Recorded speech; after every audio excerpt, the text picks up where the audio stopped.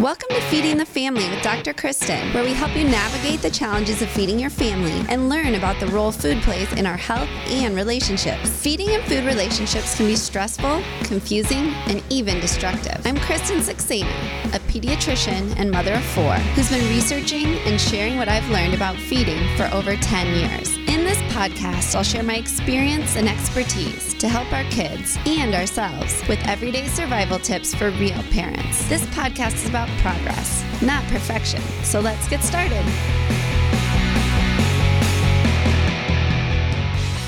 Welcome back to Feeding the Family with Dr. Kristen. I'm your host, Kristen Saxena. Today's episode is going to be a little bit different than our usual episodes because it's just me. No one is here to join me. And today we've been talking about, or we're going to be talking a lot about family meals. We've been talking about family meals in some past episodes, particularly last week with Ann Fischel. But today I just wanted to take an opportunity to kind of give my own tidbits and keys for having successful family meals at home with your family. So the very first thing I really wanted to do was to kind of give you my definition, or what I think are sort of the bare minimum things to make a family meal. So in order to have a family meal, you really need to have 4 things. So number 1, you need to sit down together with your family. Number 2, you need to share the same food. Number 3, you need to be facing each other. And I added number 4, which is free from distractions, even though it seems like that should kind of be implied. In today's day and age where we've got iPads and iPhones and TVs all around us, I think it's important to notice that all of this really needs to be done without any outside distractions. So again, the elements are sitting together, facing each other, sharing the same food, free from distractions. And in last week's episode with Ann Fischel, we talked a lot about the benefits that come from family meals. And you may have tuned into this episode about family meals with the thought that you're really looking to see, how can I get my family to eat better or healthier? And the crazy part about family meals, or maybe the wonderful thing about family meals, is by just having family meals, you are more likely to feed your family better, healthier food. But to me, the really amazing thing about family meals is that the benefits go far beyond the food that actually goes in your mouth. So as we've discussed in previous episodes with Ann and with Miriam Weinstein, the outcomes for kids who have regular family meals, they are much more likely to, as small kids, be reading ready. They're much better to do, or they're much more likely to do well in school, more likely to stay away from alcohol, drugs, tobacco. There's less teen pregnancy seen in kids that have regular family meals. They just tend to have lower levels of stress and higher levels of resilience. And really, I think that a big part of that is just the piece where we have this tuned in daily check-in with our kids. But, if you are tuning in because your first thought was, I would really like us to eat healthier, the research also suggests that kids who eat regular family meals eat more nutritious meals, they eat more fruits and vegetables, and they tend to have lower rates of both obesity and eating disorders. So there's not a lot of things I can think of as a mom that I do that can have that far-reaching of an impact. So to me, if it's that simple, it's probably worth thinking about how I can do this and do it to the best of my ability. So that's where it kind of came. Because I'm corny, I have the 4 Ps of successful family meals. I think it's like a throwback from medical school. I always need acronyms and things like that to help me remember how to do anything. So my 4 Ps are to prioritize, to plan, to prep, and to play. So we'll go through all of those and I'll talk about what each of those means. Number 1 is prioritizing. So where that really comes in is that the truth is that society is not going to prioritize family meals for you. So I think, I'm not sure what all the shifts have been, but I think, throughout our lifetime, and certainly now, into our kids' lifetime, this isn't a day and age where nothing happens after 5 or 6 o'clock. Regularly work meetings, sports practices, music lessons, all of these things are generally crammed into a family's evening times, and that's pretty regular. And so the truth is that the society's not going to prioritize it for you. So if you really want this to happen, it's going to be something that you're going to have to be purposely prioritizing. That said, I'm not trying to say that nobody should do anything after school or in the evenings. I have 4 kids, and they definitely all have activities that occur at one time or another throughout the week. And so it does become a process of actively prioritizing what you want to do with each evening. For us, I think, and I think for a lot of families, COVID was sort of a good reset on that, in the sense that when all of those things went away, we suddenly realized that, I think for a lot of us, number one, we had time to start instituting these family meals, more time to cook, more time to eat together, no choice really, except because there was nowhere else to go. But for us, it was a good reset, because I think now that things have started to come back, having had that perspective to realize that, all the world didn't fall apart when we weren't super overscheduled in the evening, has allowed us to kind of have that perspective. So I would encourage you to kind of use this opportunity as we move back in, select those things that you really did miss while they were gone and that you felt like were really important in your own and your kids' lives. But thinking about all the benefits that can come from family meals, look back and say, are these activities are we really enjoying them? Are they really my kids really gaining anything that outweighs the benefit from having us all together in the evening for a family meal? I think the other thing that can be really helpful is to just look at your week and look at your family's life, and to say, it's very possible that dinner time is not the time that works best for us. So there's lots of families that have varying work schedules or activities that are very important that can't be missed. And so looking at your week and saying, we say family meals and think a lot about dinner time, but for a lot of families, breakfast works better. Maybe weekend brunches, maybe, early evening snack before someone has to head out for an evening shift at work. There is no wrong answer. It's just realizing what works best for your family. My other advice would be, and we've heard this from other guests who have come on and talked about family meals, is to definitely start small. So if it's something that you're really not doing now, just plan on trying to have one family meal, maybe a birthday or a special event. If it's something that you don't do regularly, you could try to just do once a week. I know a lot of families, even with older children who maybe have even moved out of the house but still live locally. I know a lot of families that host regular Sunday night meals. And so it's amazing to me how you can still make that experience and the benefits of these family meals even trail off into adulthood if you have kids who live locally. So it's a little bit about being creative, but those things aren't going to happen on their own. So you really have to make it a priority. And once you're in the habit of regular family meals, I think that you'll find that it's actually easier to make some of the other changes that you'd like to make in terms of the way that your family eats. Because once you have a structure and kind of a plan for your week, it actually becomes easier to make the little tweaks where you're perhaps choosing healthier dishes or trying to integrate new foods. Once there's a structure for it, it becomes a lot less cumbersome of an event to do. I think the other thing to remember as you're prioritizing family meals, and we've talked a lot about the benefits, is to always remember that the benefits really come in making sure that those experiences are pleasant. So all of the benefits that I talked about for kids, that really doesn't happen if those meal times are stressful or times of conflict. Now, that doesn't mean, in the entire upbringing of your children that there's not going to be stress or frustrations or anger at the dinner table. I think that's unrealistic. But when you come with the sole purpose of really making it a communal and a pleasant experience, rather than sort of with this objective of sort of getting a certain amount of food into people's mouths, that's when you really start to see the benefits. And that is where there's a certain thing that I think we've spoke about before that's called the division of responsibility, and it's sort of the brainchild of Ellen Satter. And that really talks about the different jobs between the parents and the kids. So for the parents, really your job as the parent is just to decide where we're going to eat, when we're going to eat and what food is going to be provided. And the child's job is to decide what is going to be eaten of what you've provided, if anything at all.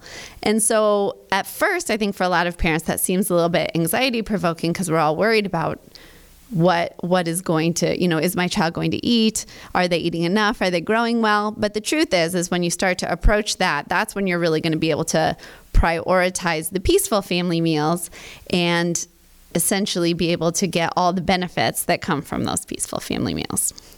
So that brings me to P number 2. P number 2 is to plan.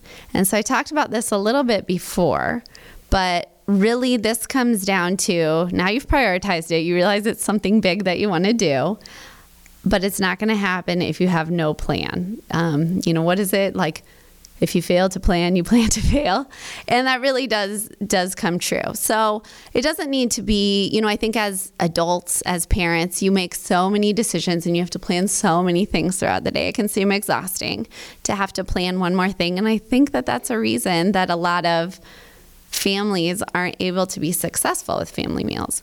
But I think if you can get into the practice of just having some loose planning on a pretty weekly basis, you can really get a very large return on that investment of time and see that planning family meals is not too difficult. So the first thing is to if you're just really getting into this, is just think about your regular weekly schedule.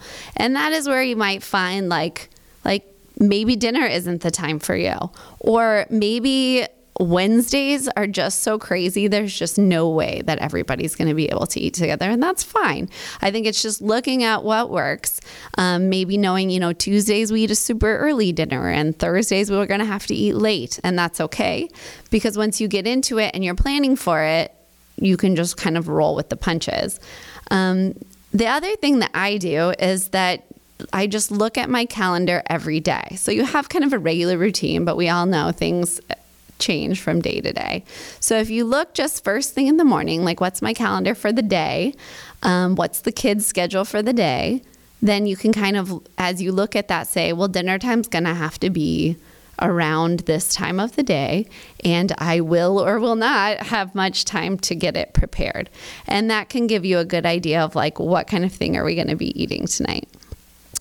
The other thing too is to be realistic. So my younger self was definitely guilty of waking up and thinking I'm going to be a much more productive person tomorrow than I am today. So my entire success was built on believing that tomorrow I'll be very efficient and effective, much more so than today. So I would say be realistic, and if anything, be easy on yourself.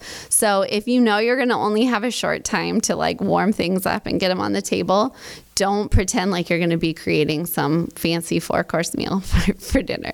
In fact, I would just have lower expectations. And if you can make it better, fabulous. Other thing I like to tell people is plan for help. So there's all kinds of ways that you can get help. You don't have to do this by yourself. Certainly, if you have a spouse or a partner, bring them into the planning and the carrying out of this. But also, it's an excellent idea to get your kids involved in planning and preparing meals. So not only is that time with your kids that actually extends all that benefit of communicating at family meals, but you're also teaching them valuable skills in the kitchen. And if kids have been involved in preparing food, they're often also more likely to eat and try new foods. So really, there's not a lot of drawbacks. Plus, it's helpful to you. On top of that, I always say get creative. There's all kinds of, sort of those meal delivery services where you can get ingredients for things that can help to let you try new things, and things are usually kind of semi-prepped. That can be helpful. A lot of grocery stores actually offer things like that as well. And, or, do you have a friend that would be interested in doing something like this with it? I have friends who will, make a double batch of something one day and trade. Anything like that. Just don't be afraid to look for help and look in your community to see what can make your life easier, because it really in the long run is going to help you be successful. Another thing is that I think has been really useful in terms of the planning is because as adults, again, we all sort of get this decision fatigue. So to have sort of a loose weekly schedule of meals that you do. So it can be kind of fun and you can vary it within that. But like, for example, we've talked on the show about meatless Mondays, or I know somebody that does Motherland Mondays where they eat food that's sort of from their ethnic background every Monday. Taco Tuesdays is a very, very familiar one too. And I know in our family we'll do Taco Tuesdays, but usually that just means, some sort of Mexican food. So we might do enchiladas or quesadillas, but nonetheless, it just sort of reduces that decision fatigue when okay, it's Tuesday. I don't have to think too hard. We'll do one of these 3 or 4 things. And so people will do, a crock pot night or Italian night. Some nights that I know families that, every Friday night they get pizza, whatever it is. I think just settling yourself into a routine doesn't need to be rigid, but it just allows you to not have to think too hard about it.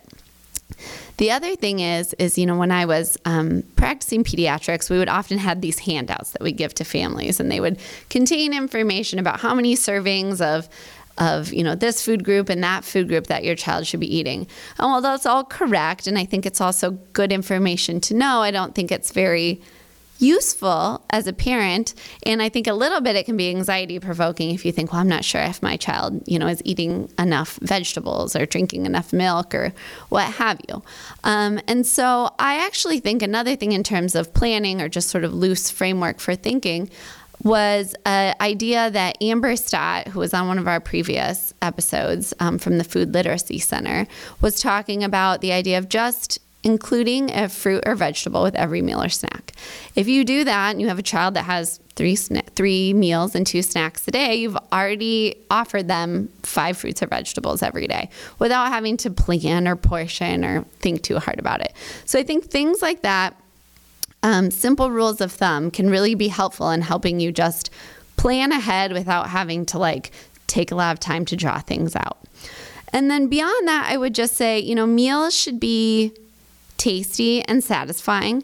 And when you're looking to plan meals, make sure that a meal should probably include food from each food group and should also contain at least one thing that each member of your family will eat. So particularly for those families that are dealing with picky eaters, you can kind of reduce the stress level for everyone if there's at least one thing that your child will eat on that menu.